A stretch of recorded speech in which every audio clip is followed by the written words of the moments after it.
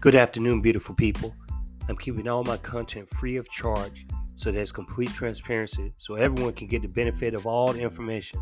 This is a completely independent podcast, but any monetary support is greatly appreciated. Click the support this podcast link at the end of the episode description for more details. Now back to the show.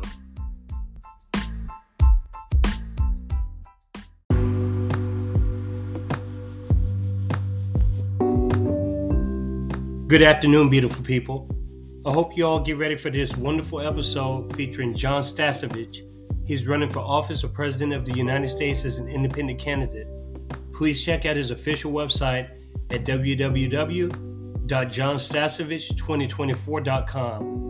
The information is in the link details below, and you can also help him gain ballot access if you like his conversation afterwards. Thank you, and enjoy the show.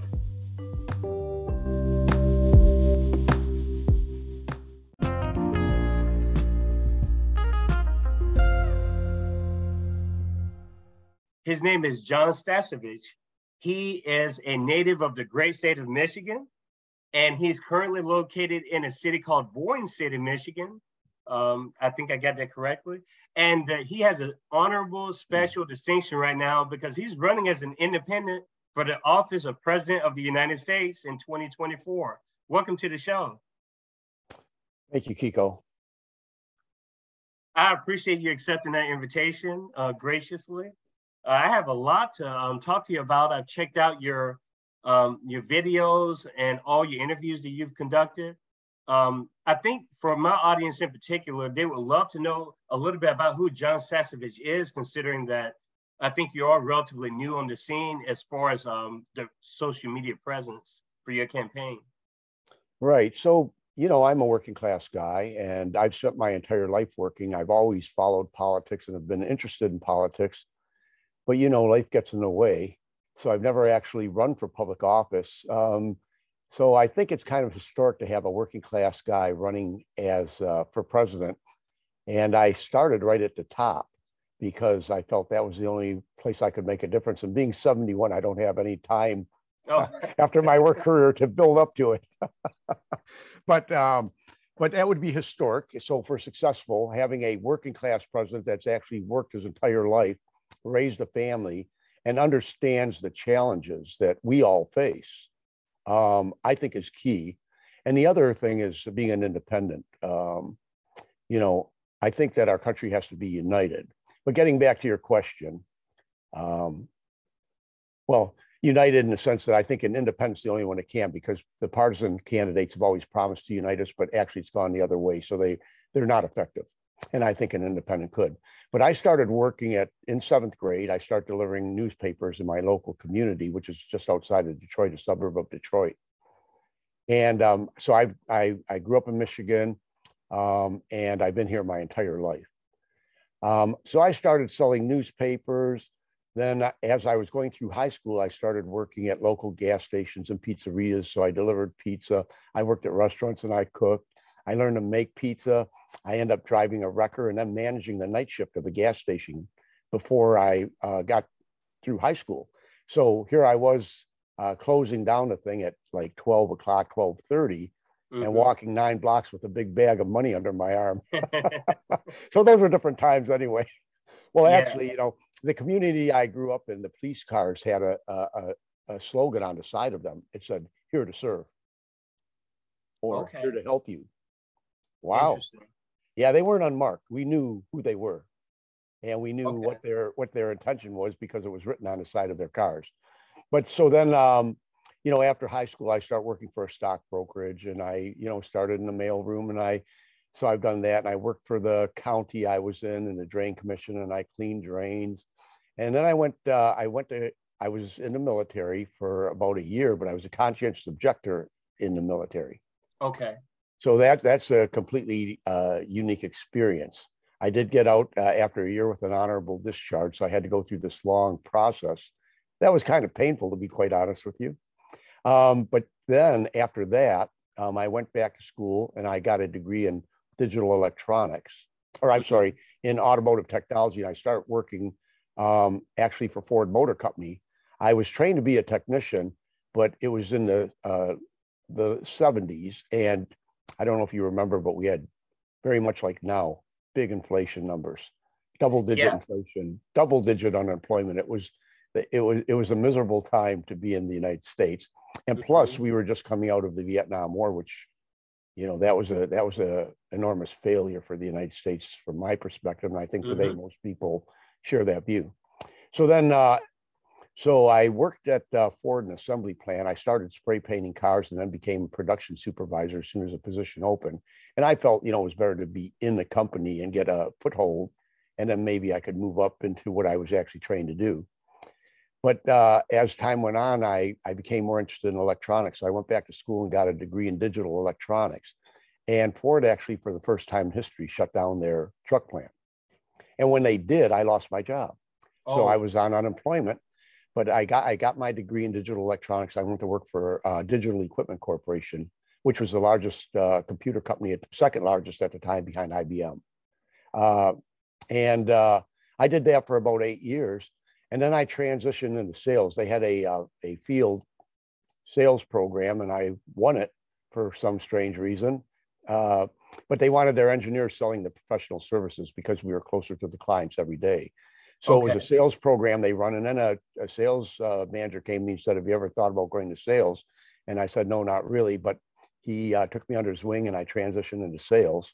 And then I ended up working for a series of large software companies, including Computer Associates, which was the second largest. And most of their software was mainframe software, ran on mainframes. So the software we sold controlled big data centers. And then I got into communications and networking through my career, and then professional services and software sales with a variety of different companies after that. And then so I have a son and a daughter. My daughter, she's got a master's degree. She's a speech pathologist. And she works in her local school district she's actually doing preschool assessments to make sure that the school is prepared for the needy kids that are coming in, the kids that need special care. And so she does that assessment. And then my son is a biophysicist, and he's a professor at Colorado State, actually. So, through all this, I also have my family, but my daughter was beginning her career. And so I basically, during the dot-com bubble, the company I was working for went from, $66 a share down to $2 a share. So they were in the process of laying people off. And again, I was facing a layoff. And so I decided to stay and watch my grandkids. So I kind of took a early retirement, and I watched my grandkids until all of them were in for a variety of, I started out doing 3 days a week. And then toward the end, I was getting down to 2 or 1 day a week, because I went back to school then after that and went into nursing. So I got a degree in nursing, and then I went to work at University of Michigan Hospital as a registered nurse on the neurology unit, did that for 9 years. And then I retired for the second time at 66. Well, so you're kind of a jack of all trades. Oh, I'm a working class guy, I guess you could say. And you're saying that this is unprecedented as far as a person has not come from that background running for the office of president. I'm sorry, what was the question again? So you're saying that no one else has ran from a working class background as president? Well, not going right to the presidency. And correct. Okay, and I see as what you're saying. And then as an independent, I mean, the last person that I guess you could say Ross Perot might fit that. Yeah. Right. I mean, he worked. He was an owner of a company, but yeah. So in a way, I think it's rather historic. It's definitely historic, because when you say you never ran for public office before, what made you go automatically from not having any sort of public office experience to run for president? Well, I think my experiences are exactly what a president should have. Having raised kids, having faced the challenges, making sure they're successful, I know what's required, and I've done it. So it's not theoretical to me. And so I think that the president, who's the leader of the nation, has got to understand exactly what the population is going through, because, at least in theory, he's supposed to represent their interests. And so if somebody's not actually done all of the things I've done, can they really relate, or are they in a bubble? my perspective is that they're in a bubble and they truly don't understand what we go through as working class people in trying to raise healthy, productive children. And as far as I'm concerned, although we've had some success, I think the nation is going in the wrong way. And then what's even worse is that I think that the people are divided and actually pointing the finger and blaming one another. And yet we know we don't really have any power. We're not the ones with the power. We don't even have representation in Washington. I think the people who are represented are the people with the deep pockets and the special interests. So one of the things I wanted to do as president is be a president that would actually represent the people. And for those in Congress who seem to pay no attention to what we want based on polls, I think that we need to have an activist president that's that's going to challenge them to get the special interest money out of the political system so that we can have something truer to our, democratic ideals. Mm-hmm. And for those that feel they're in it for the money and to enrich themselves instead of actually serve the American people, I'm going to be an activist president working to remove them from public office. Mm-hmm. So is there any other meaning behind that? Because when you say activist president, and I know talking to some people that are around you, they say that wordsmithing is a really important approach, considering that you're trying to really, you have a broad outreach of possible voters supporting you. So do you think that they may turn off a segment of your potential supporting base? It may. I mean, but I think that, well, one of the things that I would argue that we are actually living in an oligarchy. You're definitely right about that. and so from my perspective, there's been a class war, and so them and the corrupted parties that they basically own now have done an excellent job at keeping the working class divided. So I view this as a class war. Now, personally, I don't have enemies and I don't blame people because I think we're all operating within the context of a capitalist system. And that's the way it works because that's the way it was designed to work. So if you think about our economic system, it concentrates wealth. And when it concentrates wealth, that means it concentrates power because those people with that wealth are not using it to improve the conditions of our society or the world. They're doing it to enrich themselves. And so we see that most of the legislation that's passed is passed with them in mind and their interest in mind. So I kind of asked that question because I noticed that you've mentioned being an activist president, but I was watching your video on your official site and you said that you made it a point that you would work with progressive Democrats.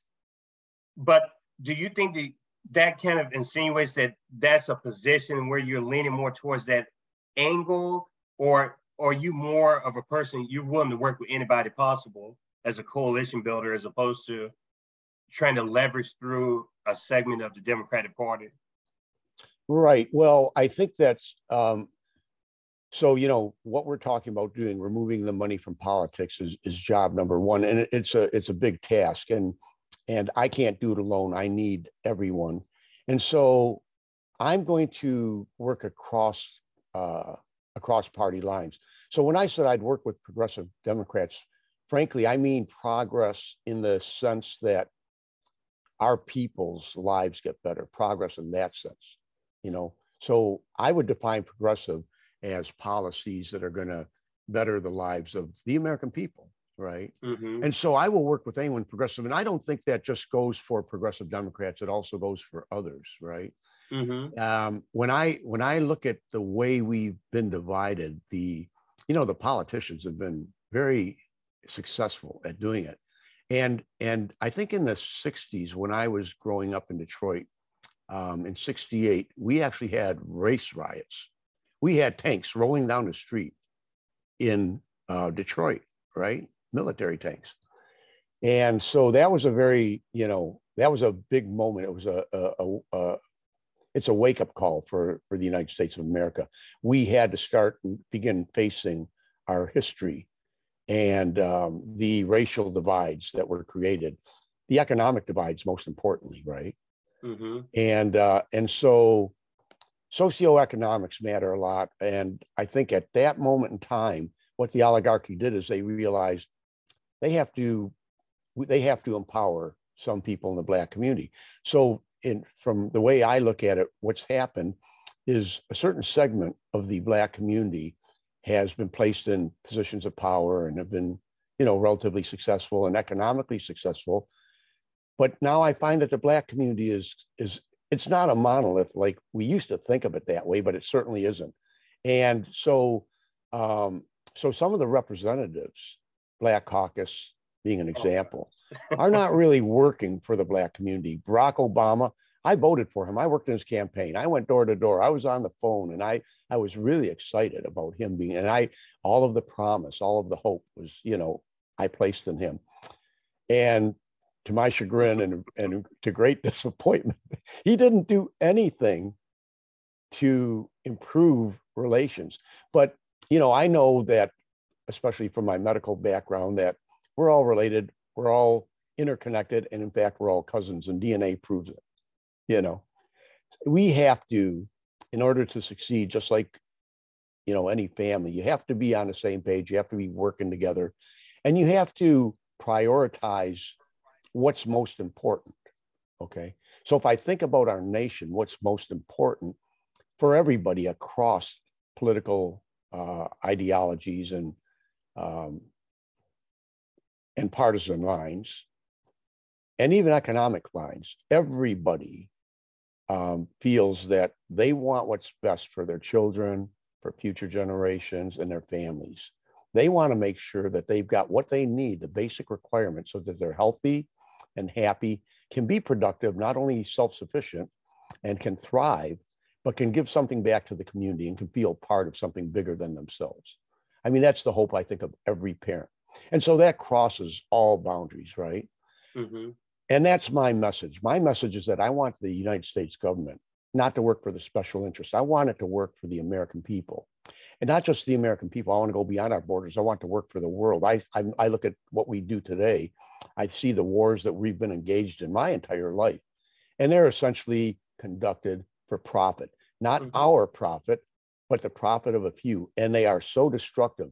So we can't talk about human rights within our border unless we're willing to show it across outside of our border. So we have to start living up to our ideals. And we haven't been doing that for a very, very long time. Maybe never, right?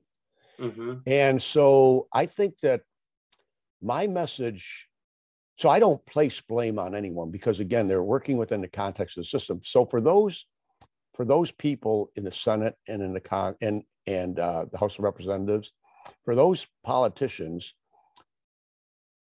who have gotten accustomed to enriching themselves and having all of this special interest money go into their coffers, I'm going to challenge them to reject that and enshrine in law publicly funded elections. I don't want private money in our political system at all. Mm-hmm. And I've challenged CEOs and other special interest groups. Hang on to your money. Focus on what you're designed to do. I'm quite sure that, if a corporate American leadership focused on what's most important to them, and that's developing the products and services, that's where they should be focused. And so I'm asking them to stop corrupting our system. And I think that most of them are going to come. So I'm going to get allies, I think, from across the board. There was a recent interview, I don't know if you saw it, from Ray Dalio, and actually it was Andrew Yang that had interviewed him. Mm-hmm. Now, Ray is one of the most successful hedge funds managers ever. And he recognized the fact that our system is very unjust and unfair, that capitalism just simply isn't working for our population. He recognizes that, and he wants to do something about it. So some of the things, going back to the idea of I would support progressive Democrats, I think some of their legislation that I would support is legislation that's a step in the right direction. It's not the total solution, but a step in the right direction. And so if there's legislation that's going to help families out, I'm going to be supportive of it, anybody that proposes it. But yet, that's within the context of a much larger transition. We have to transition our entire economic system so that it does work. See, at the very heart of capitalism, there's tension and conflict. You have on one side, you have a buyer, and he wants the best price. And on the other side, you have a seller, and he wants the highest profit. So that's conflict. That's just the opposite of working cooperatively and collaboratively. Okay. And yet we know any team whatsoever, let alone the whole nation, to succeed and to prosper has got to work together. So I'm asking all of our voters to put our families first, to put those at the very top of the agenda, and to reject all of the wedge issues that have been created that divide us along racial lines, party lines, gender lines, religious lines, you name it. We are everybody. So there are some things that are more important to everyone, and that's our economic, social, and environmental health, right? Because if we can do that, then we will all do better. And so I think we have to transition to a system where in capitalism, it concentrates wealth into very few hands. We just have a small group of people that decide our economic future. So all the decisions are made by a few, and all of us must live with the results. I want to flip that on its head. We need to transition to a system that spreads ownership as widely as possible. And I like Richard Wolff's perspective, which is let's put the ownership into the hands of the workers, like worker co-ops, where the workers have a vote and they have a decision. So I think when you provide them with the information, I trust that the American people will make the best decisions, especially when we recognize that we're on the same team, we need each other, and we're interdependent. So that's the long-term transition. So in the short term, I'm going to be working with progressive people, regardless of where they come from. And I'm going to try bring people together. So one of the major things that my campaign wants to do is begin the conversation. So I've got my website where I begin, and I have interviews like this that I'll have posted on there so people can begin to understand what I stand for and what my campaign wants and how it relates to them. And then I'm going to have a YouTube channel, and I'm going to bring people in from all walks of life, and we're going to have conversations, respectful, open, public conversations. Okay, so I have some follow-up questions, and I love that. And I love that you don't beat around the bush. You dive right into the issues.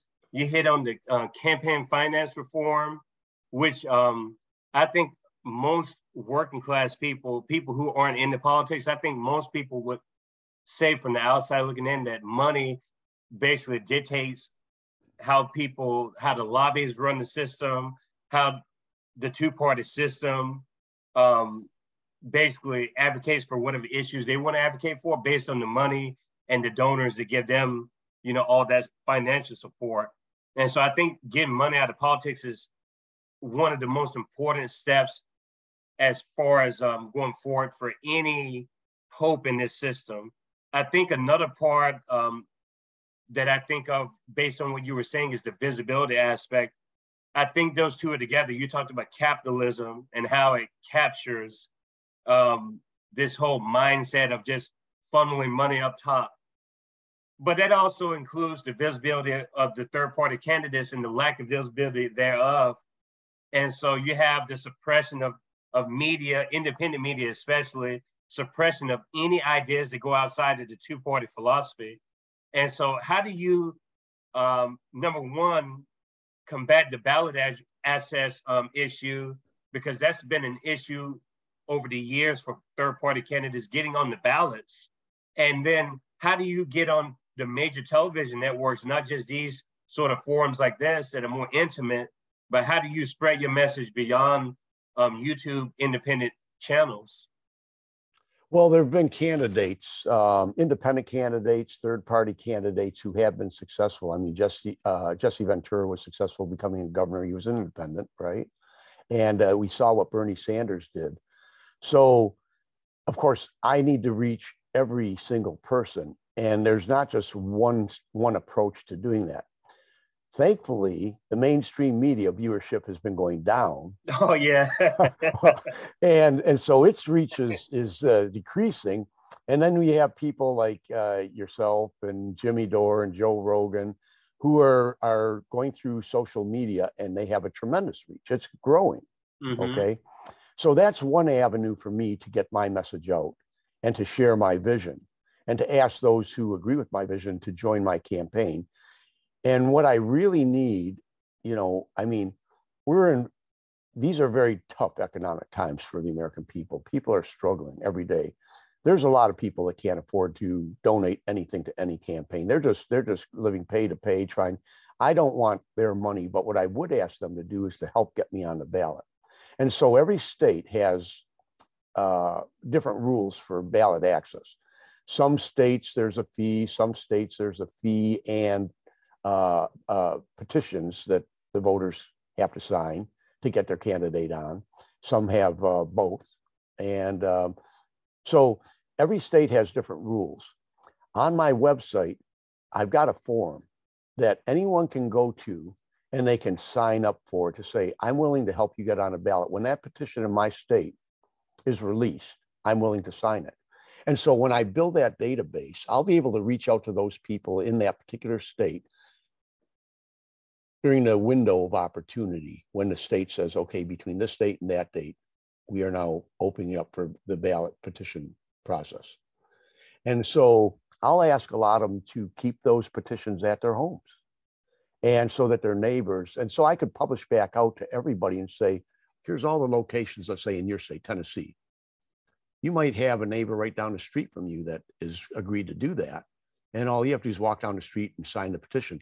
So I don't want to just meet the state's requirements. I want to triple, quadruple, or, exceed them by a great, great margin. Mm-hmm. So, I know Bernie Sanders used to say it's about us, not me. It truly is. He was right about that. And that's what my campaign is about, all of us, And so I'm asking everyone to get back engaged in the system.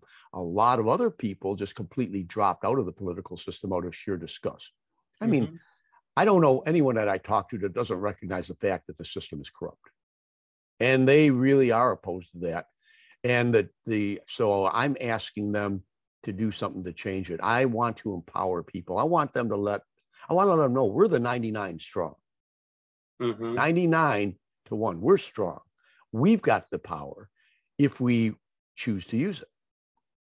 I'm asking people to step forward and use it. And then there are other people who are going to have some money, extra money to contribute to my campaign, because naturally it costs money for any campaign.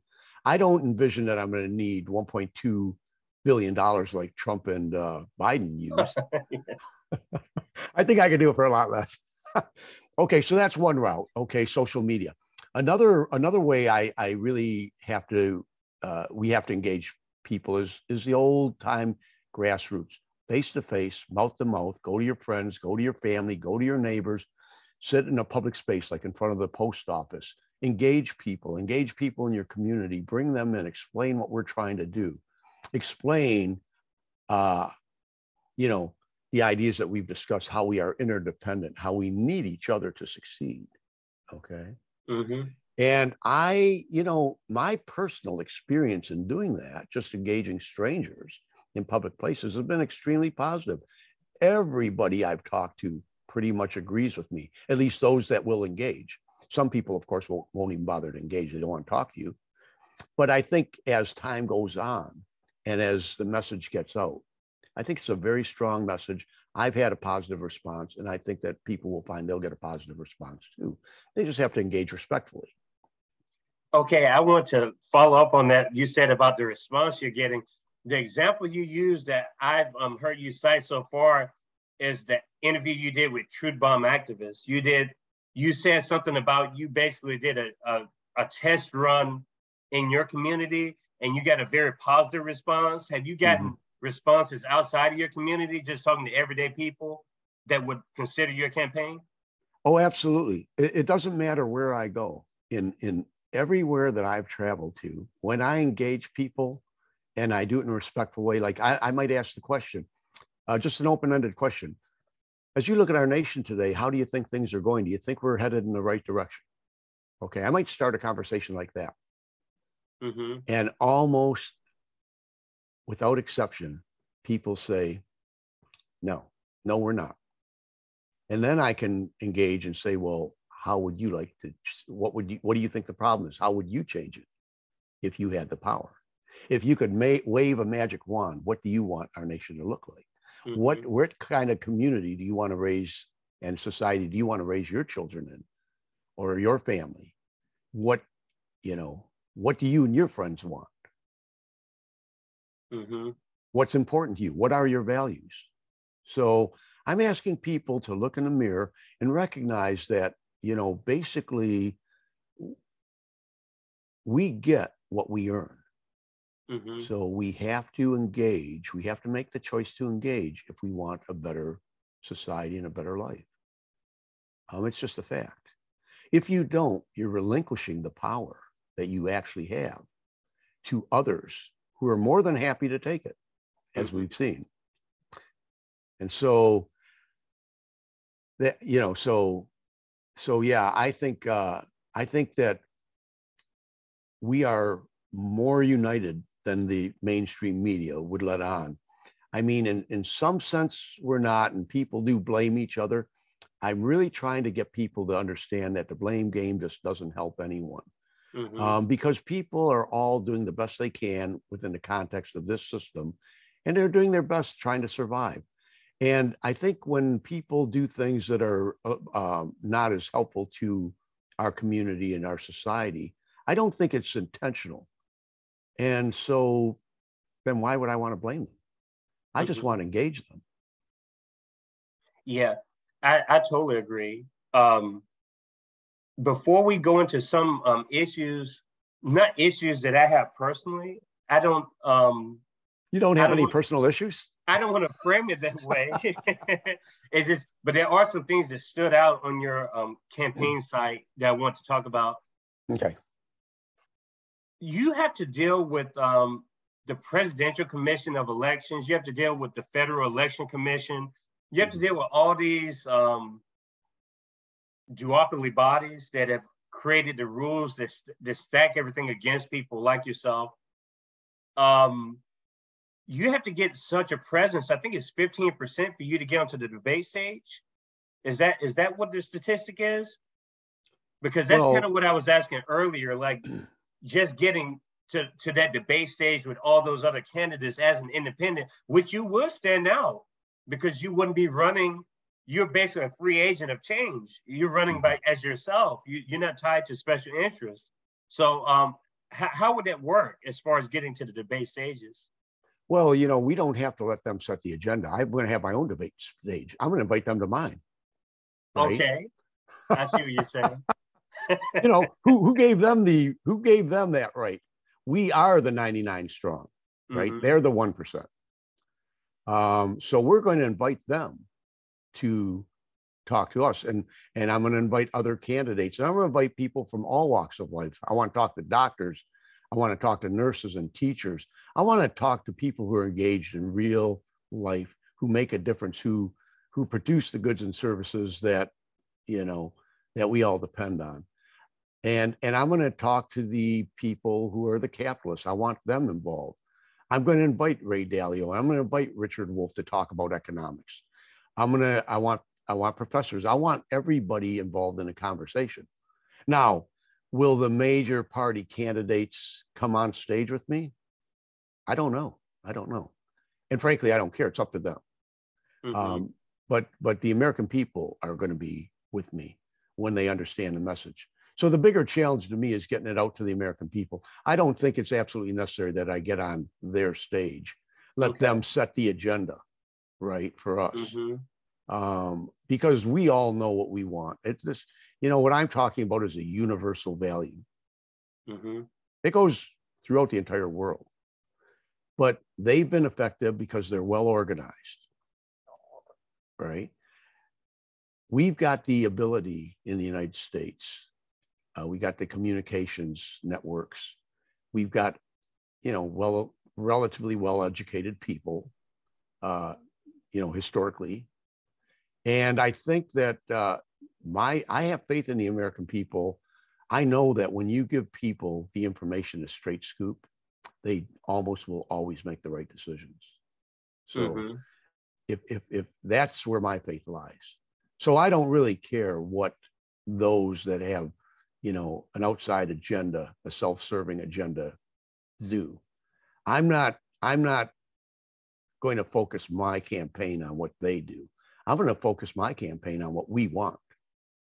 And it's going to be, and it's not just what I want. It's truly what we want, because I'm bringing people in. So when we open the discussion, so for instance, I would say, I want Medicare for all. Well, not everybody understands what that means. Some people think, oh, you mean you want what the retirees have? No, I want what the retirees have. Plus I want good vision coverage. I want good mental health care coverage. I want to cover all of the aspects of human health. Dental has got to be included, because if you ignore dental health, that can end up with real health issues, cardiac issues, okay, as an example. So in order to have healthy and productive people, you have to take care of all of the aspects of human health, including mental human health. And you have to start very early. So I've spent a lot of time studying developmental human psychology. Psychology was one of my majors, one of the things that I've always been interested in. Even outside of the classroom, I'm always interested in understanding, how do we work? How do people work? How do we think? And how do we act? So, cognitive human psychology, developmental human psychology, and behavioral psychology. So I've gotten to understand a lot more than I did when I was younger, obviously. But I applied those principles even then to help my children to realize that they have potential. And all they have to do is commit to it, believe in it, and work for it, and it'll come. And it did come for them. And I think that that's true for everybody. Now, we don't necessarily have exactly the same potential, but everybody has a place and can contribute. And if they decide to contribute and work for the common good and work to have a high quality life, I think they deserve a high, an adequate income. So, I know they're always talking in the mainstream media about what should be the minimum wage. Well, the minimum wage should be what a family needs to be healthy. It should be enough to meet all of their basic needs, their housing, their health care, all their to get good nourishment, all of those things that you need to raise a healthy family and a healthy individual. That's what you need as a minimum income. So that's how we would establish that, for my mind. But more importantly to me is not the minimum income, but the maximum wealth. I want to open that discussion, like, at what point does it become absurd to go beyond? We could argue the amount. Some people might say, okay, having $1 million should be enough, or 5 million or 10 million. Well, we could debate, what should be the upper limit. But between so we want everyone to be secure, financially secure, to know that they're not going to be losing their homes when they lose their job, or they're not going to be losing their health care when they lose their job.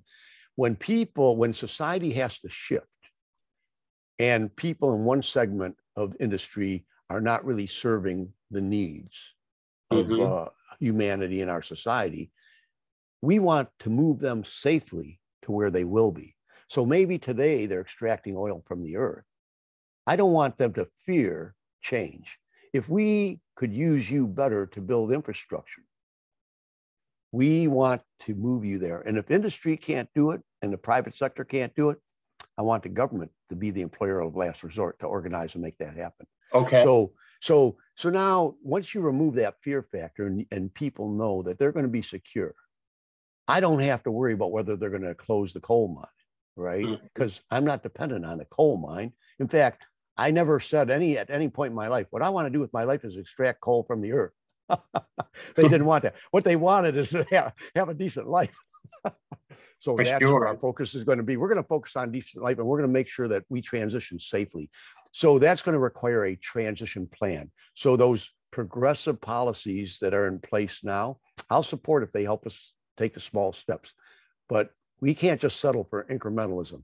We need the whole enchilada. I tell you, we need a whole enchilada, baby. We must be in some sort of a synergy right now, because that two things you mentioned before I even asked you the question, and you already brought them up. Incrementalism was one, and the other one I was going to segue into Medicare for all or universal health care, some sort of a variation of that.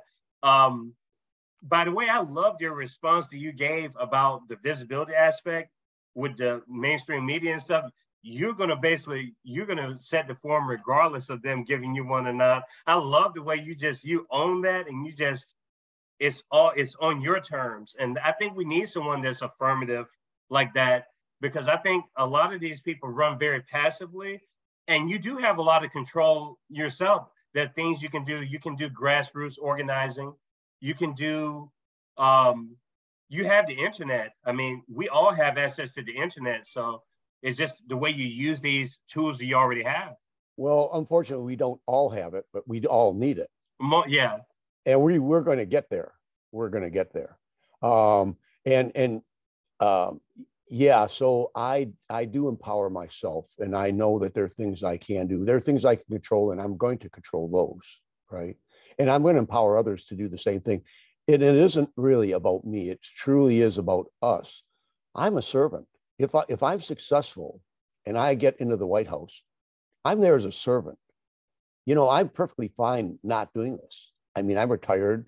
I have enough income. I'm comfortable, and I could just sit on the beach and enjoy life. But, you know, I know we can do better, and I felt compelled to do something to make that happen. Mm-hmm. And so that's why I'm doing this. So I'm here to serve. Well, I'm looking forward to a candidate of your stature taking it to the next level and hopefully offering something for everyday people, something that we truly need. We haven't gotten anything even close to this. And thinking about the universal healthcare aspect, I talked to friends and made the argument when Roe v. Wade was reversed. I made the argument that if we had universal healthcare, I believe that decision would have been harder to make, because it would have been tied to the healthcare system, abortion, reproductive rights, body rights. And you mentioned that on your platform under Healthcare for All. You say protect a woman's right to bodily autonomy and reproductive choice, amongst other issues, rejecting privatization schemes. My question would be, for the detractors out there, you're going to have people saying, how will you pay for a program to assure healthcare for everybody? Where would you take from in order to assure that everyone would have healthcare for all? Well, I mean, I think that in some of the other interviews I mentioned it, but I'll go through it again. You know, if we were to simply copy Germany, who offers healthcare to their citizens and world-class healthcare, based on the objective healthcare outcomes of every study, they're always number 1, 2, 3, but those Northern European countries, Japan. So there are places in the world they already do it very effectively and very efficiently, because, as an example, Germany does it for 6,000 per capita less. By implementing Germany's system here in the United States, just simply copying them, we would save $18 trillion every decade. 18 trillion, our national debt's it's over 30, maybe approaching 31 trillion. I don't know, the clock's rolling pretty quickly. But we could take that savings and then we could apply it to helping with the other transition stuff we have to do. So again, remember that, you know, a lot of the people that have resistance, I want to hit on that topic you mentioned about a woman having body autonomy. Okay. I think that even Christians that I talk to are pro-life. I think that they've created a false dichotomy when they say pro-life and pro-choice. Listen, everybody's pro-life. Mm-hmm. It's not like I'm pro-life and pro-death. It isn't like life and death. Correct. What the real issue is, you know, but they've used that wedge issue to divide us. The real question is, where do you place your trust in, you know, so you want a government bureaucrat telling women what they're going to do with their life, or do you trust their medical team, their family to do what's best for them? Mm-hmm. You know, I would argue that just simply by criminalizing abortion, I mean, wanting to put nurses and doctors into jail, you can't think of anything much more destructive than that to our society. We need our nurses and doctors, right? And so I think to actually be effective in reducing the number of abortions, what we need to do is invest in our people. You have to ask yourself, well, how does this young woman get to a point where she has to make that choice? Mm-hmm. Why don't we deal with the underlying issues? Maybe she came from a family that wasn't very supportive and loving. Maybe that family didn't get what they need. See, that would be so I would like integrated social service network. We have an integrated, and we look down at the family level and decide what is it that's going wrong for this child. We see in the school system children who are not succeeding, not meeting their, not achieving the way they're capable of achieving, not reaching their potential. And when our teachers recognize that in our schools, we could have a team of social service experts that could come in, psychologists, psychiatrists, doctors, whatever that child needs, nutritionists. Maybe she's not getting good nutrition from him. Maybe they're not getting enough sleep. And we recognize that maybe the problem goes back to the family. Maybe the family is dysfunctional. Maybe they're unable or unequipped or they've not been equipped to raise a child. And so in that case, what we do is let's help the family. Mm-hmm. Let's give that family the tools they need so that their child will be healthy, right? And so we're going to focus on that. We do that, and within one generation, all of our children will be achieving their potential. And the families will be happier and healthier as well, right? And now, will we get 100%? Probably not. But boy, we can sure move the needle. We can sure move the needle. So just like if you were a corporation and you were losing market share and not succeeding, if you weren't effective, what do? They do reorganizations. They look at their operation, they reorganize, they restructure for success. That's what we need to do with our government. So if you think about our disparate social service programs, they're patchworks, but you can't patchwork health. You can't say, well, I'm going to give you the best dental care, but well, nah, you're not going to see a physician, or you can see a physician, you're not going to get the best dental care. Either way you go, if you patchwork it, and if it's not comprehensive, then you're not going to get a good outcome. Okay, you need mental health, dental health, auditory for some, right? Vision, you need it all. And then for those people who've not been equipped to like understand economics, maybe they can't control their economics, maybe they've got addiction problems, whatever they are, we've got to use our technology and our science and our best minds, come together and design a system that'll help them up. We've got to lift them up.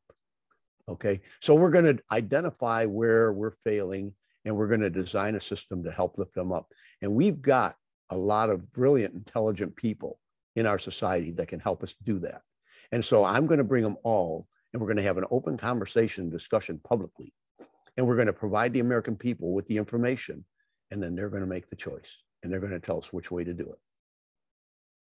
I want to piggyback on the comment you made about mirroring more or less the German healthcare system.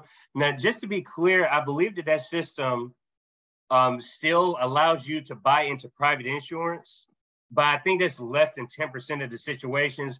And from what I interpret, I think once that person loses their job, they're automatically covered under the public healthcare system. Is that more or less the way the German system works?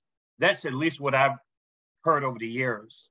Well, I don't know the specifics, Mm-hmm. but I do know that they have their objective healthcare outcomes for their population are high, where ours are low, and their cost is low and ours are high.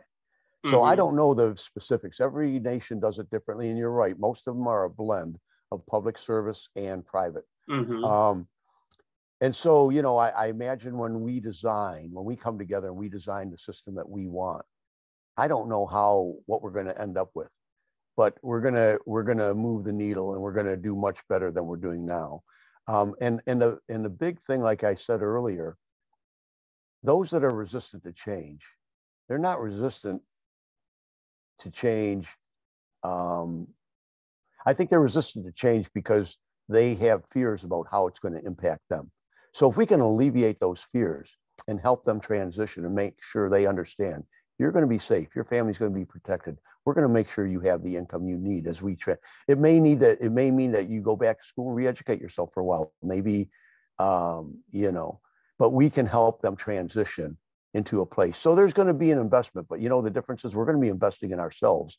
We're not going to make investments that are going to serve only a tiny group of oligarchs. Mm-hmm. I have some questions about other issues that you touch on. One in particular I wanted to get to about criminal justice reform and the drug war. Mm-hmm. You kind of have to combine those two together because they're so related. Mm-hmm. You are clearly pro First Amendment based on reading your information, because the first thing you say is you reject censorship. Here at Kiko's Free Thinkers Forum, we're very much pro First Amendment. We believe that information should be public, and all these rationalizations and justifications for people to get their accounts taken down and stuff, to me, that's just covering up for censorship. That you're just covering for censorship when you do stuff like that. I don't think your views are 100% clear on the Second Amendment. Where do you stand on the Second Amendment as far as gun ownership? Because I talked on episode 5 with the activist Jay Carrico, and we talked a lot about gun ownership. Liberals a lot of times use gun control all the time. It seems like it comes up when there's a mass shooting, but in communities that reflect the people that look like me, there tends to be less talk about the guns being taken away, especially in the mainstream media. But I kind of question to those people, who do you think is going to have the guns when they take them away from everybody else? Who's going to have control of those guns? And so you can argue it a lot of different ways. I just kind of want to know where you stand on the issue of gun ownership. Well, I have a personal opinion, and we'll discuss that. But I think we can see, we have an issue with guns. All of the mass murders, the United States far exceeds gun violence. Our statistics are off the charts compared to other nations around the world. So we clearly have a problem. I think everybody would recognize that. That's just a fact. It's an objective fact. And so I think we have to open the discussion of what to do. I do believe that people should have the right to own a gun if that's what they choose to do. Just like I believe they should have the right to own a car, right? But guess what? To drive the car, you need to take driver's ed. You have to learn how to drive it safely. You know what? So when it comes to guns, you keep a gun in your home and there are young children around there. I don't want those kids getting that gun and making them accidentally killing themselves with it. So you need, if you're going to have a gun and you're going to place yourself in that position of responsibility, then you need to be trained on storage, effective. So we're going to figure out how we can do it and do it safely. Now, in terms of those that carry guns in the street, I think a lot of that is fear-based, right? And so they fear that other people are out to hurt them in some way. And so it's because of that fear, and they feel separated and they blame other people and they think they're under attack. All these things come together.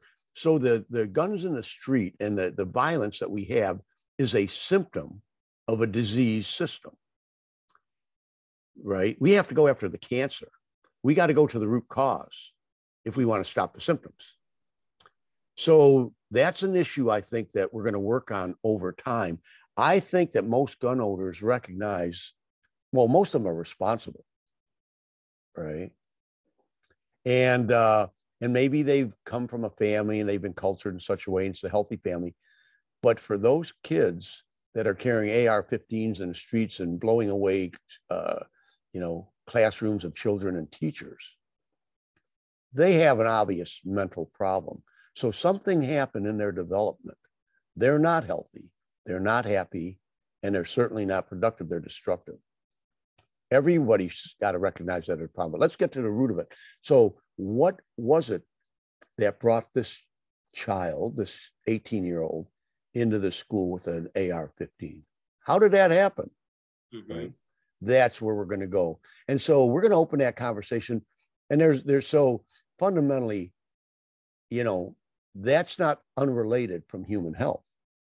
So all of these things start playing on each other. That's why we need a comprehensive health plan, which includes mental health. 100%. No, I totally get that. Yeah, I just I appreciate you clarifying that position because I know that there's so many different issues. You prioritize the ones that, you know, as you see fit. And then over time, obviously, there are going to be more questions that come up. And so I just wanted to slip that one in because I feel like when we talk about this whole idea of encroachment of freedoms that's been coming up a lot lately, I think those two are sort of related. You know, I think people are worried about, okay, where's the agenda? Is there going to be some sort of a, because that's always, it's fear-based, like you said, there's always, people always say, oh, they're going to take our guns and stuff. I mean, it's always this ploy that's used. And I think it's just, but people do need the reassurance, I think, so that they do know where the person stands on the issues. And so that's why I asked you that question. The incrementalism comment that you made, that's a word that really bothers me. And I've had to educate my friends over the years what that means, incrementalism. You see it all the time with the duopoly. The duopoly survives because of incrementalism. That's how the duopoly survives. Just like the $10,000 loan forgiveness plan is a classic example of incrementalism. Instead of canceling all the student debt, you're simply dropping coins in a bucket to give people the impression that you're changing their lives when it comes to their education, just in conveniently, just in time for the midterms. How does that work? You know, like that. And the people, I don't think, question that stuff enough. I was reading your site, and I don't think that it's meant to be incrementalist at all, but I was reading about the HR 1280, which is the George Floyd Justice Act that was passed in the House last year, passed in March of 2021. Mm-hmm. And it talks about some reforms when it comes to police conduct and which we should do with the violent situations when the police are doing it to the citizens.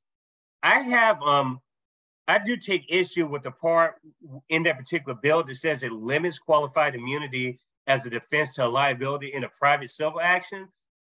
I would argue, and a lot of people who even are libertarians, a lot of people across the aisle are for just ending qualified immunity, period.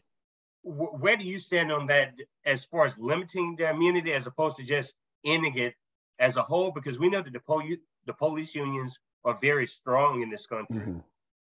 Well, you know, I think that the police are as fearful as everybody else. Let's face it, you know, they've got families too, and they go into the streets. They never know when they leave their home if they're going to be coming back at night. And I know their families worry about it. Again, I don't like to place blame, and I don't like to attack people who are trying to do the right thing, but they're working in a context of a society that has well, you know, a lot of this violence really impacts the Black community more than it does, you know, many others. And it's because of our history. So, you know, that George Floyd Act is an example of incrementalism.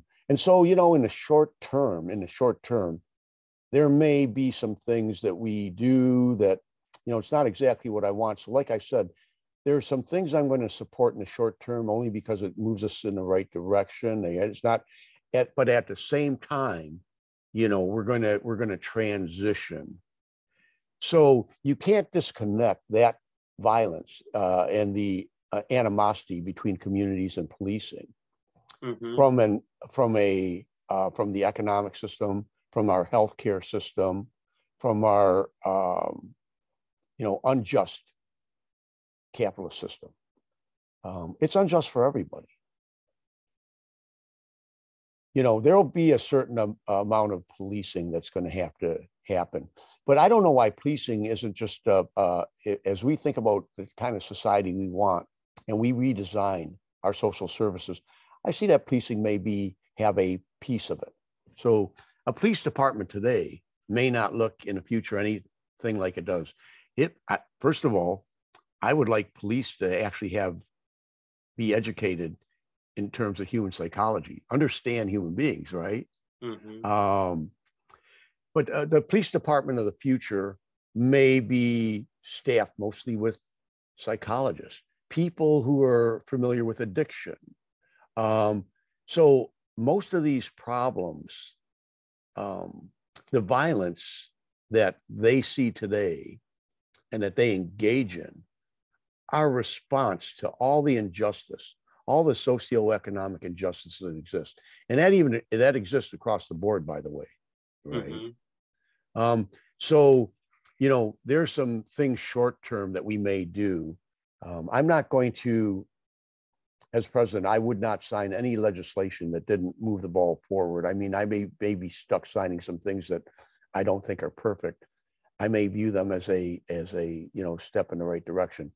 But the key to all of it, and job number one for me and for all of us, is getting the special interest money out of politics. Because once we get that out, now we've got a democracy. Now we can all together look at the facts. Because now what the government is first and foremost doing is looking at the welfare of not an oligarchy, but of the entire public, right? Mm-hmm. And so we need to restructure all of government, all of social services. Policing is just one component, right? Mm-hmm. So we have to do a transition, and transitions take time. We're not going to do it overnight, but we need to move into the right direction. Job one is getting the money out. Let's get a true democracy. Mm-hmm. Once we get the money out, now let's look at this. Let's say the CEO, the greedy CEO, he's taking a large chunk out of his workforce's productivity, the surplus. And his organization, he's got a human resource department, and they have to study all of the different available insurance companies that provide healthcare. Does he really want to do that? Does he need that headache? No.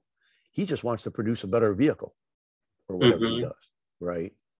So I would argue that his life will be immensely better when we start transitioning to a system that makes some sense. It's going to take a lot of restructuring. Capitalism itself, though, at the very root of it is the problem. Like I said, it's not based on cooperation and collaboration. If you imagine yourself as the owner of a football team, and you want that, or a basketball team, you want them to succeed. Can they succeed if they're fighting each other? No. Mm-hmm. They have to cooperate and collaborate. That's where we get the best success. I always like to use in Geneva, Switzerland, the Hadron Collider as an example. And Lawrence Krauss talks about this. He's a pretty famous physicist, about how it took thousands and thousands of scientists from hundreds of countries speaking dozens of languages to build the most complex machine that man has ever developed. And that machine gives us insight into reality. What is our universe made of? How does it work, right? Mm-hmm. That's impressive. Now, that wasn't done in a competitive way. That was collaboration and cooperation across cultures, races, right? Mm-hmm. Think about what we can accomplish when we work together. Absolutely. No, I like your answer about the policing. I'm one of these type people. I'm conflicted in ways about police, because I think police do work for the communities that they serve in certain situations. I think it's a socioeconomic issue, because I think most people who live in good, quote unquote, good neighborhoods, they have faith in their police departments. But the problem is that when you're in a downtrodden situation, the police are just another problem on top of your problem. And so they don't see the police as solving anything. They see the police as adding fuel to the fire. So that's the conflict I have when it comes to policing. You have over policing in neighborhoods where policing doesn't solve anything. And then you have the appropriate amount of police in the communities that are more or less functioning the way they're supposed to be functioning. Right. And I don't know what the breakdown on the stats are. I mean, if we were to go across and count the number of police in the United States, well, first of all, I think we got way more than we need. I mean, essentially, it looks more like a police state than anything else to me. That's my personal opinion. No, hey. You know what I mean? I mean, there's just like, do we need that many police? I mean, you know, think about if they could be, now I'm not saying that there isn't a place for a police function, but they could transform and become, you know, help people with addictions. They could transform into things that would really benefit society. And that's what we want them to do. That's what they want to do. That's why they originally got into that job. They do believe in justice. I've never talked to a police that says he doesn't believe in justice. I mean, I've never met one personally that said that. As far as I know, their intentions are going in at good, at least. Now, when they get in there, if the darn department is a corrupt place, and then sometimes they may not even have a choice. They might feel endangered if they didn't go along with that, you know, inside of that structure. So, you know, again, you know, to blame individuals, we know we don't have individual power over this, and we know that the system is unjust and unfair. That's not hard to prove. Princeton did a study showing that based on polls, the working class essentially doesn't get a single thing we want. We've been wanting health care for our families, all families, for as long as I've been alive, and it hasn't happened. I'm 71. I know people don't want me to say my age out. They want to wait till they ask you. Don't volunteer your age, you know. Just another old white guy, you know. So yeah. So see, even I have to live with the stereotypes of the system. For sure. But you know what? But I will argue this. I will say that older people that have lived a while and experienced a lot, that's where wisdom comes from, you know, from education, experience, and that combined becomes wisdom. And so, you know, I'm a lot wiser today, I'll say, than I was when I was 20. No doubt. I don't think that should be used against anybody too. You hear that a lot. And I don't think it would be used against people so much if it wasn't for the actions. You know, I think it has to do with the actions. If people are living comfortably, they're not worried about someone being 70 or 35 or 45 or 50. It's the quality of life that people are having, and it's just diminishing more and more.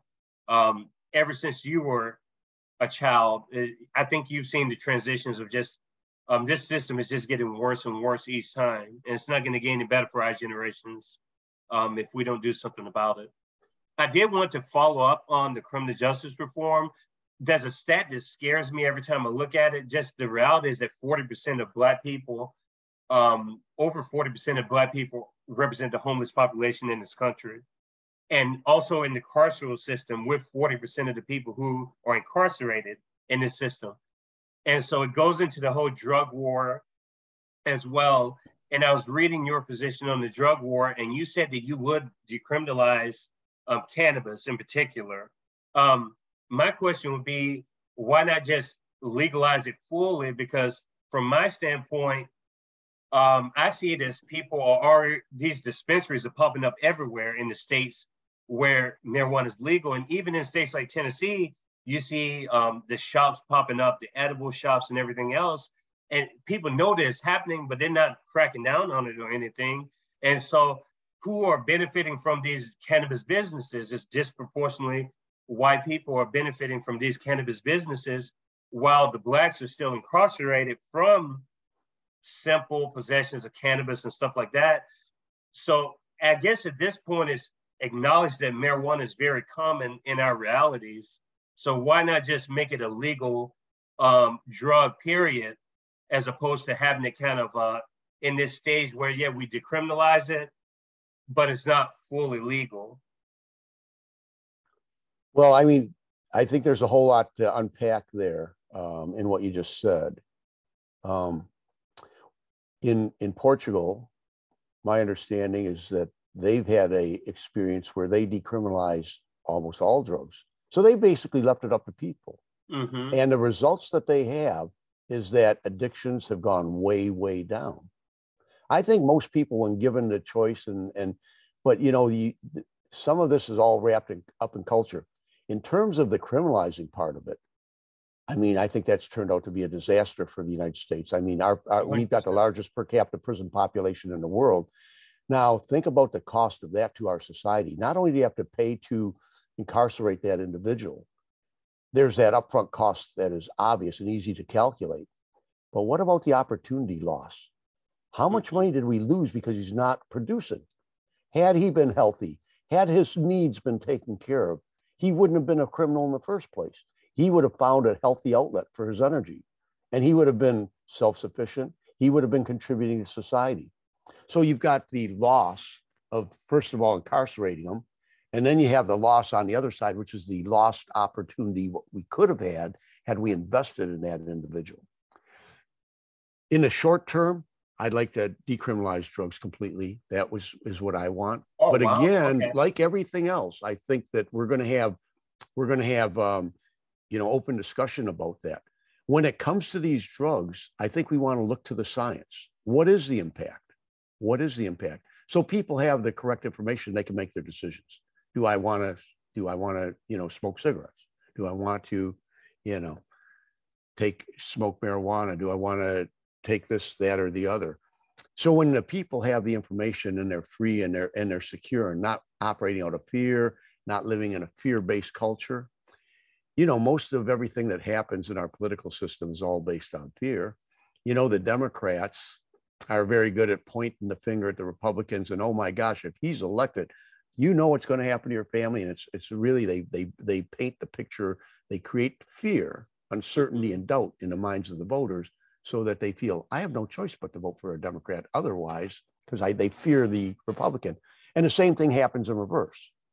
In reality, as a voter, we all know that we're being sliced and diced and segmented, and in terms of age, which we were talking about earlier, there is age discrimination. There's age discrimination in the workforce. Young people think, oh, gee, why don't you retire? Get the heck out of here so I can have a job. Oh, why can't we all have a job? If a guy wants to work his entire life, he should be able to do it, right? And there still should be jobs for everyone. There's no reason why anyone should be unemployed if they want to work. There's always a place. We have so much to do. Think about our infrastructure. Think about our transportation system, how we could redesign that. The only thing a transportation system does is move you from point A to point B, you and your goods or whatever you want to do. Using the technology that we have today, could we do a better job? I think so. Does private ownership of vehicles make sense? I'd much rather have, if I didn't have to store cars in my garage, take them to mechanics and all that were taken outside of that, and it were just a service for the public. If I could have a car or a truck, whatever I need to move me and my materials from point A to point B just by going on my phone and ordering it, shows up where I want, when I want, takes me to where I need to go. Maybe it takes me to a train station. I jump on a high-speed rail and I go to New York, So if we start thinking about the technology, but today technology is not used for the benefit of all of us. It's used to the benefit of just these tiny group of oligarchs that have the ownership that controls all of the major corporations. And so, so people fear technology. And yet the technology could work for us in many ways, right? Mm-hmm. We could build a vehicle that could go 5 billion miles. We have the technology, we know how to do it. But if any enterprise did it under capitalism, they'd be out of business because their customer wouldn't be returning for 20 years. That's not a very good business model in a capitalist society, right? But so we need to get technology working for all of us. But again, see, it's so all of these things are interconnected, and we need a comprehensive solution in the 21st century that works for everybody. That's the reality, and we all have to get on board for that. But it's not going to happen, and that solution is not going to come from the status quo. They may recognize the problem, Ray Dalio, but he's not a politician. He doesn't really think about how to solve this problem. He probably hasn't given it that much thought because that's not what he does. Warren Buffett, he's just merely great at making money. He's a good investor. Mm-hmm. So it's not his job to change the world, and he probably doesn't want it, Yes. So I don't want to blame Warren Buffett for doing what he thinks he has to do in this society, for using his skills. Now, I'd like to talk to him about, you really need that much wealth? Couldn't we do something better with that money? Shouldn't it be more democratically controlled rather than you making all the decisions about what's good for America? I don't know. Is Coke really all that great for America? But he has control. He has control, right? And so it's not, the decisions in the workplace are not democratic at all. It's a autocracy, right? Where a handful of people, just like in our society, a handful of people control it all.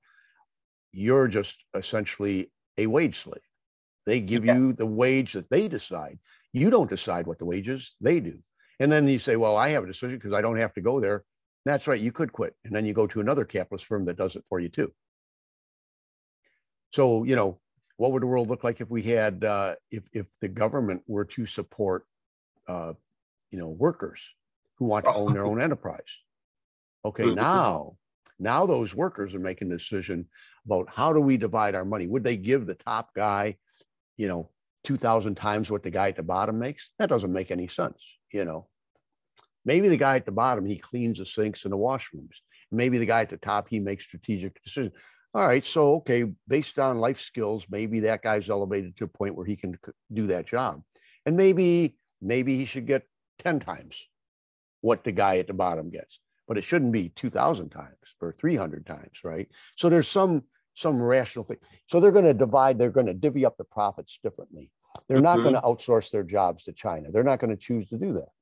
They're not going to choose to pollute the community they raise their kids in. So we would have a completely different world. So I would like to see our national government have a national bank that competes. The private banks, the capitalists, they always talk about competition. I'd like them to have some public banking. And we'll use public banks to help support when an industry decides they're going to sell off a piece of their business. We give those employees the first right of refusal. If they want to purchase it and continue to do that, and if it makes sense for society, then I think we should support them and let them run their own business, maybe form a co-op. And now people have a choice. So when they go to this capitalist enterprise that's autocratic, and the guy says, well, here's what we're willing to give you for a wage. And you say, no, that's not enough for me. I can't raise my family on it. You can go join a different type of organization, one that's actually democratically controlled, and work there, right? So, I mean, so there's a million ways to get to design our system and make it better than it currently is, to make it work for everybody. But we need all of us to have a very open, frank discussion about what our options are. So the question isn't who's right, it's what's right. And we aren't going to know until we look at all the facts publicly, and then we decide. And like I said, I trust the American people once they're faced with the facts to make the right decision. So we need to include everyone in the conversation. I agree with that. And I like your message of inclusiveness and relating to the common person, you know, talking directly to those people and to their needs. That's what, and you talked a lot about, I didn't even know it was going to come up this much, the C word, capitalism. You brought it up a lot of times. And that's the reason why I kind of posed a question about cannabis, because I think a lot of people view cannabis as one issue. Cannabis is very much an issue that's tied to combating the pharmaceutical industry that's very corrupt. And I think that's part of the reason why it's still illegal in a lot of jurisdictions, has to do because it would be a threat to this big pharmaceutical corrupt industry. And it's also, it has economic benefits. I see that as well.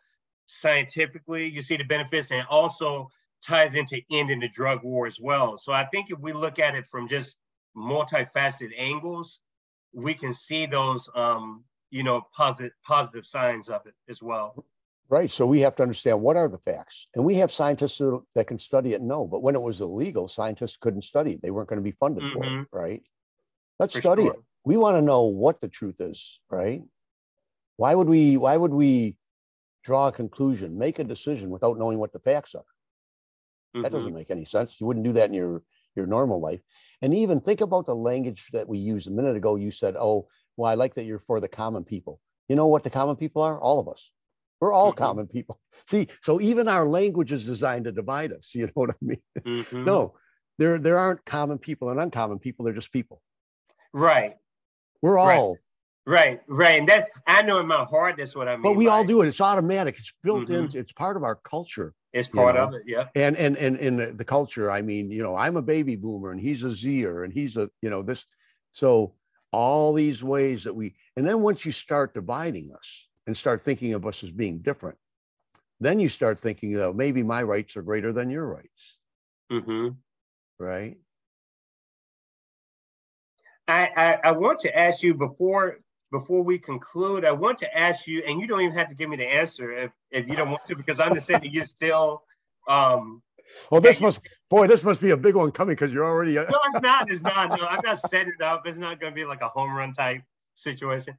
No. Do you have like a slogan in mind? And you don't have to reveal the slogan on here on this particular forum, but have you thought of like a slogan for your campaign? Because when I look at your site, I see the working for working families. Like you seem to emphasize that a lot. And I was just wondering, do you have a slogan in mind?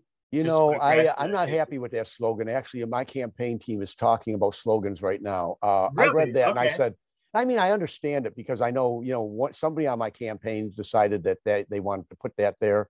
And, I don't manage every single aspect of everything that my campaign does, right? I've got people that do different things for me. But, I looked at it and I said, it just doesn't roll off the tongue. Okay. And in the current reality is slogans are important. People, I mean, the one-liners, people, they kind of, they stick, you know what I mean? I mean, think about all of the marketing and all of the products and all of the one-liners that, because the important thing, it doesn't matter, doesn't matter, what they think about it, as long as they remember it is the kind of the marketing thing. So they have to, remember what it is that we're talking about, whatever you're marketing. So I like, so we're debating different slogans. Some of the different things that have come up is the 99 strong. Mm-hmm. But what I want to have happen on so that website of mine isn't fully developed. It's under development now. And so the things that people see there, are not going to be, well, it's going to be something that is continually changing anyway. It's going to be continually being updated. But mm-hmm. that when you first come and you see Jon Stasevich for president 2024, I want to make sure that people understand I'm independent. That's what really, that's something that, distinguishes our campaign over, partisan candidates. So the things that I want people to see right away, I want them to know that what's really different about this guy is he's independent.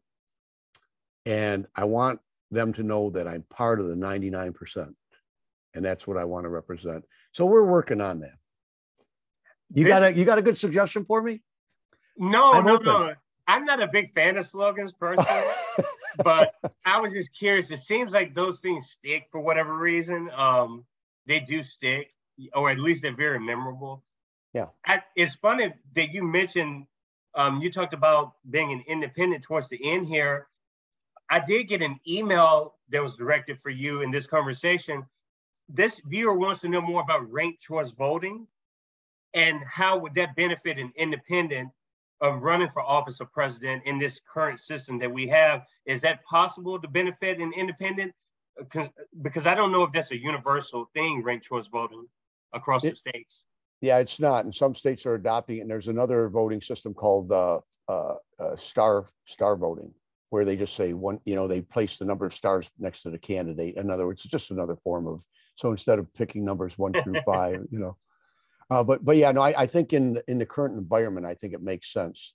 But I want, there's certainly questions about the integrity of our system, and there's a lot of people don't trust it. And they know, I think that the candidates in our current system, the way it's designed, are actually selected in the primary process. One nice thing about being as an independent is I don't have to worry about primaries. I won't be primaried out the way Bernie Sanders was, Mm-hmm. Okay, so you mentioned that. I wasn't even going to talk about that at all. But what, under the rules that are currently in place right now, would someone like that be able to run independent after they were primaried out? Bernie Sanders could have had he chose to, but he said that his claim was that he signed an agreement and that he would support the Democratic candidate. And he told everybody up front that was his claim.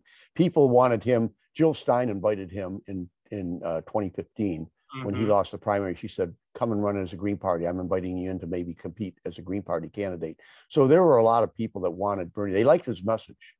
But you know, after losing 2 primaries and walking away, you know, a lot of people would argue that Bernie actually walked away from his base, not the other way around. I think those people are right. 100%. Are there any concluding words that you have for my audience? I had a pleasure talking with you, and hopefully down the road, you will come back on that forum and we can discuss some things further, you know, once you do blow up, because I believe that you will become a big name. And I think you're very smart right now, getting ahead of that, you know, in 2022, you know, starting this campaign now and not, you know, waiting any longer, because I think time is a really valuable asset to have right now. Well, I mean, I guess if I have any last word, I would ask people to start loving one another. I think that that's really important. I think that we've gotten away from what we were taught when we were very young, you know, and this finger pointing and this hate, the division, reject all of that. Start taking care of one another, and we can do it every day in our lives, right? It starts there. It starts right. So we have to sweep our own doorsteps before we start changing the world. Let's start right at home. Let's look in the mirror and let's ask ourselves, who are you? What do you want to represent? What is your life all about? You know? So that would be the last thing I have to say, I guess. Nice way to close. And how does that, my audience, reach you in case if they want to contact you directly, had questions for you? What would be the best way to contact you?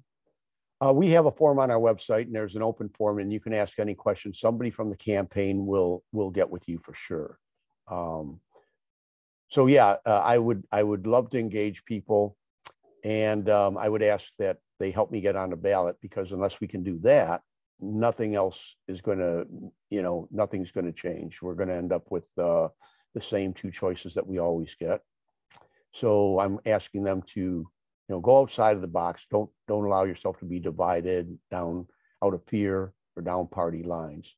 Recognize our, you know, that we need each other and that we care about each other, and let's work together to make this world what we really want. We don't have to accept what we have. It's not good enough for us. I love that. That's music to the ears.